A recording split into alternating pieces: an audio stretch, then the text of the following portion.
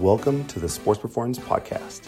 If you're interested in staying healthy, becoming fitter or stronger, getting rid of pain, or enhancing your athletic performance, this is the place for you. We're excited to be part of your journey to better health. Thanks for listening. Hey everyone, welcome back to the Sports Performance Podcast. Hola, Dr. Brissa. Hola, ¿cómo estás, Chris? That is not any better from last week. I know she works on this. It's not really getting there. You're close, but not quite there. Dr. Stephanie, how are you doing? Hello, fantastic. Today, this is probably Marissa's favorite, not topic, but region. Love it. She loves this one. 5. 3? 5. Okay, 5. We'll negotiate. 5 ways to get rid of hip pain and back to exercising injury-free. And I feel like hip pain... This is one of your favorite body parts too, Chris. I do. I really like this because it's really, I shouldn't say easy or simple. It's pretty basic to fix if you use some of these tips. It really, really is basic. And you just need the knowledge and awareness to help you identify that, because this body part, more than a lot of other body parts, gets mistaken for back pain or vice versa. And they're so interrelated that you can get misdiagnosed. I mean, you can kind of see different, 5 to 10 different specialists. And really it comes down to is it truly coming from the hip? Yeah. Dr. Marissa, started off, give me one of the 5. One of the 5 ways Yep. to get rid of hip pain Yes. and back to exercising injury-free. What do you got? I would say usually with my hip people, I like to see them do a squat. And if they're having hip pain with a squat, we want to determine if it's in the front or if it's in the back, right?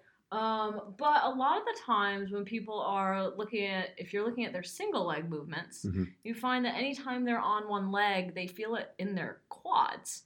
And so I found that with a lot of the hip people, they do a lot better if you can teach them to find their glutes and find their hamstrings and almost be able to hinge a little bit better and sink back into their hips when they're squatting or bending down, instead of just kind of smashing the knees forward and getting all of that tension through the front of the hip. We like to push it into the back of the hip a little bit, especially if the front of the hip's a little bit flared up. So learning to learning to bend or hinge from the hip joint and not from the back. Instead of just the back and the knees, yeah. I see. Yeah, and so you'll test somebody, put them on 2 legs, have them bend forward. Yep.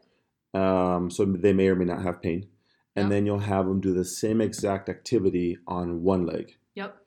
And that helps you understand what their movement pattern is. It helps me see a movement pattern and see if they have any stability on that leg. Some people will blame their balance and they'll say, oh my gosh, my balance is terrible. Yep. But really their hip is just not controlling their movement very well. Yep. And so if that's telling me that there's possibly some strength issues that could lead to some overuse issues, then that's where we end up finding a really good place to start. That's perfect. Okay, so then that's great, because that's the identification of where it could be coming from, right? And you're right, a lot of people blame their balance, right? Like, I've always had bad balance. But balance is such a that's a tough label to place on your inability to stay on one foot. It's not always that. It could be truly, like you're saying, strength. So being able to tease those out is very, very important. Okay. That's number 1. Number 2, Dr. Steph. Number 1's a great segue into number 2. You need to strengthen your hips. And what we mean by that is, so a lot of times people have hip pain, and that might be coming from the weakness, like Dr. Marissa said. A lot of times it can be coming from asymmetries. So let's say one hip is stronger than the other. Let's say you tend to use your right hip flexor a little bit more than your left hip flexor, or your left glute turns on a little bit better than your right glute. So I like singling your legs out for that reason.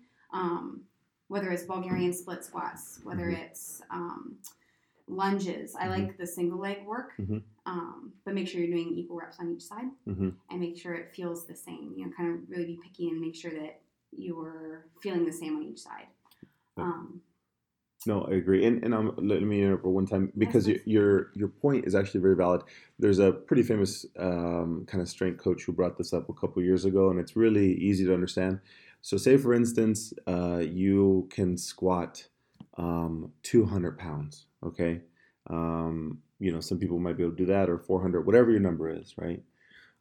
Yet, if you put that same weight, cut it in half, and try and lunge with that weight on your back, should theoretically be capable, right? right?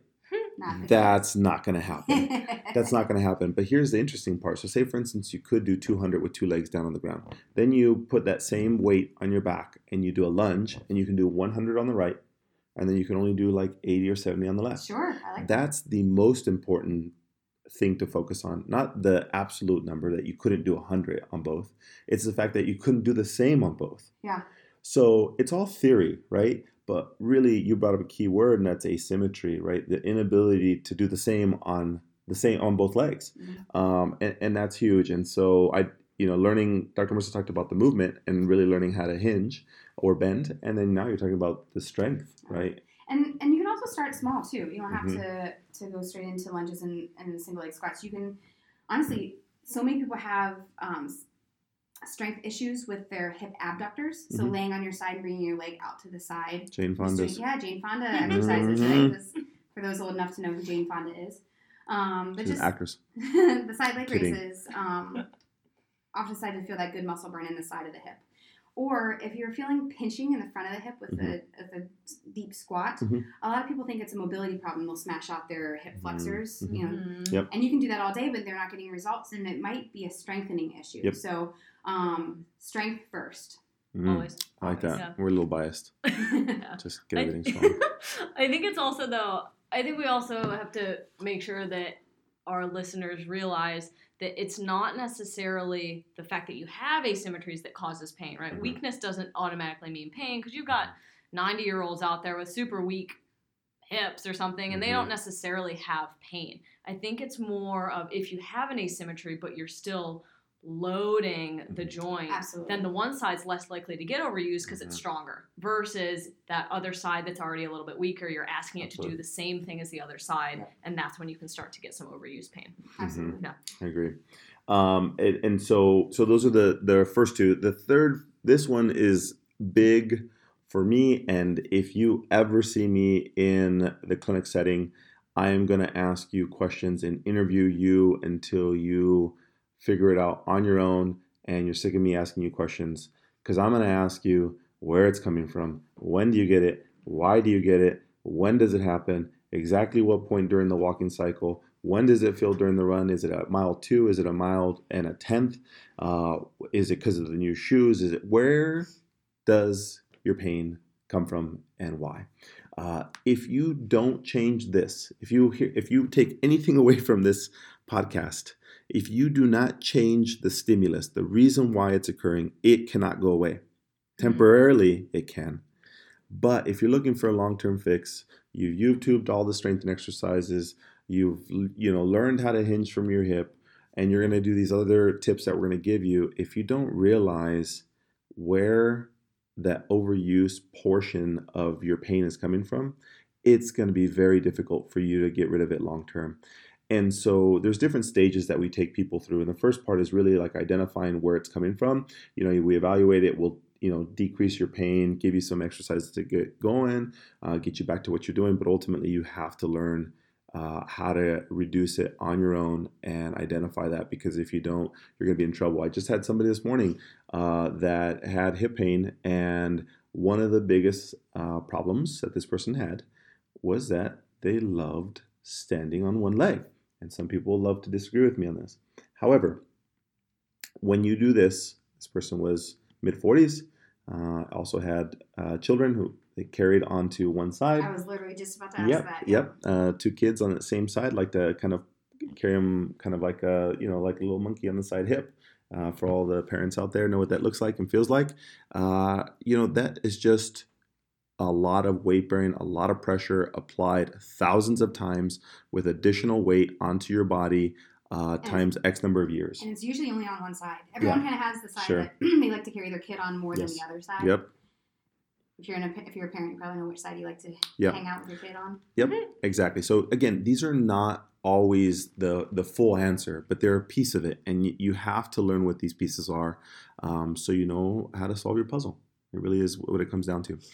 So track your response to the things that you do, such as running. Most people come in, they say, you know what, I've had hip pain for months, and it's when I run. Great, I understand that. Okay, when during the run does it happen? Well, I don't know. It just happens. And then I just continue running. Great. Did you ever realize if it was the first 5 minutes? Does it get better with time? Does it get worse? Does it happen always at the mile 10? Is it always around that same hill that you go up and down?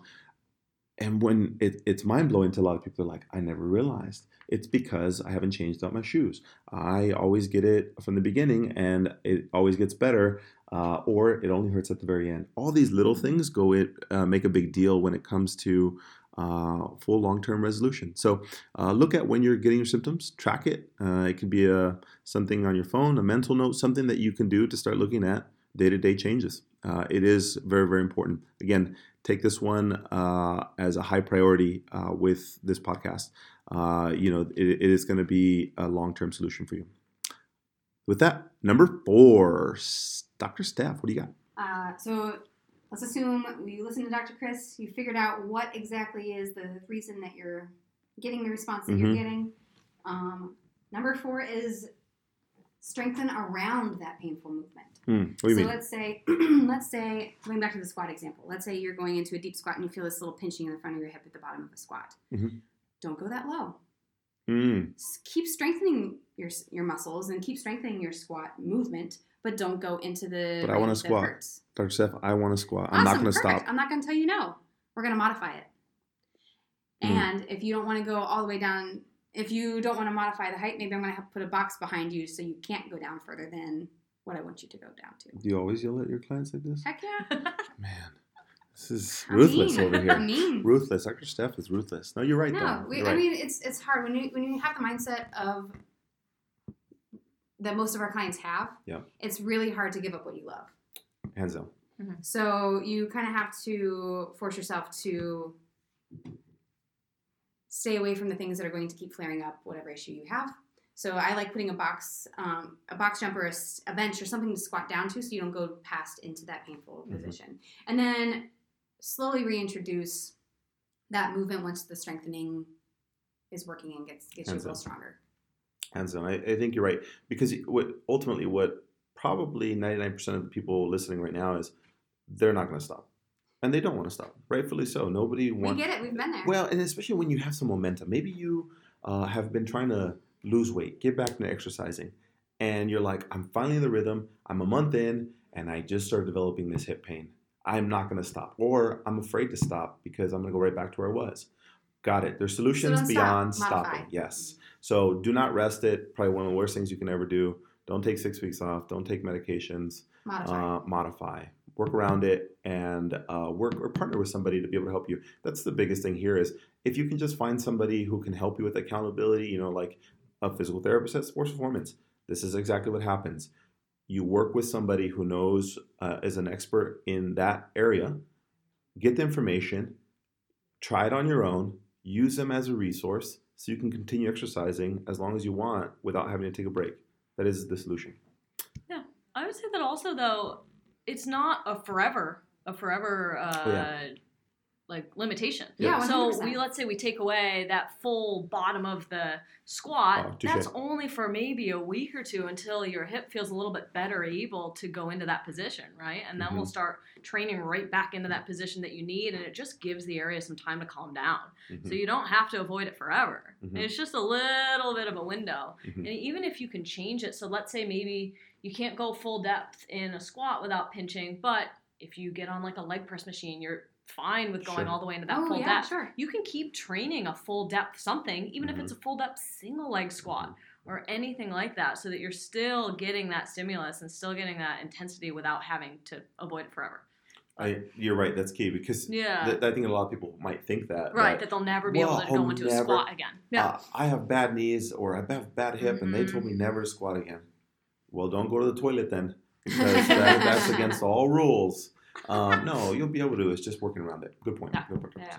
So number 5, and we leave this topic for Dr. Marissa, because this is her passion. It's my favorite. It usually has to do with something like food and sleep, but this is like her passion, just to sleep. She is the queen of naps and sleeping. So I'll let her explain this one. Number 5, Dr. Marissa, what do you got? Number 5 is to fix the easy things. And Okay. easy should be in quotes because these are actually the hardest things to fix, but can give you almost the biggest return on your investment in them. Yeah.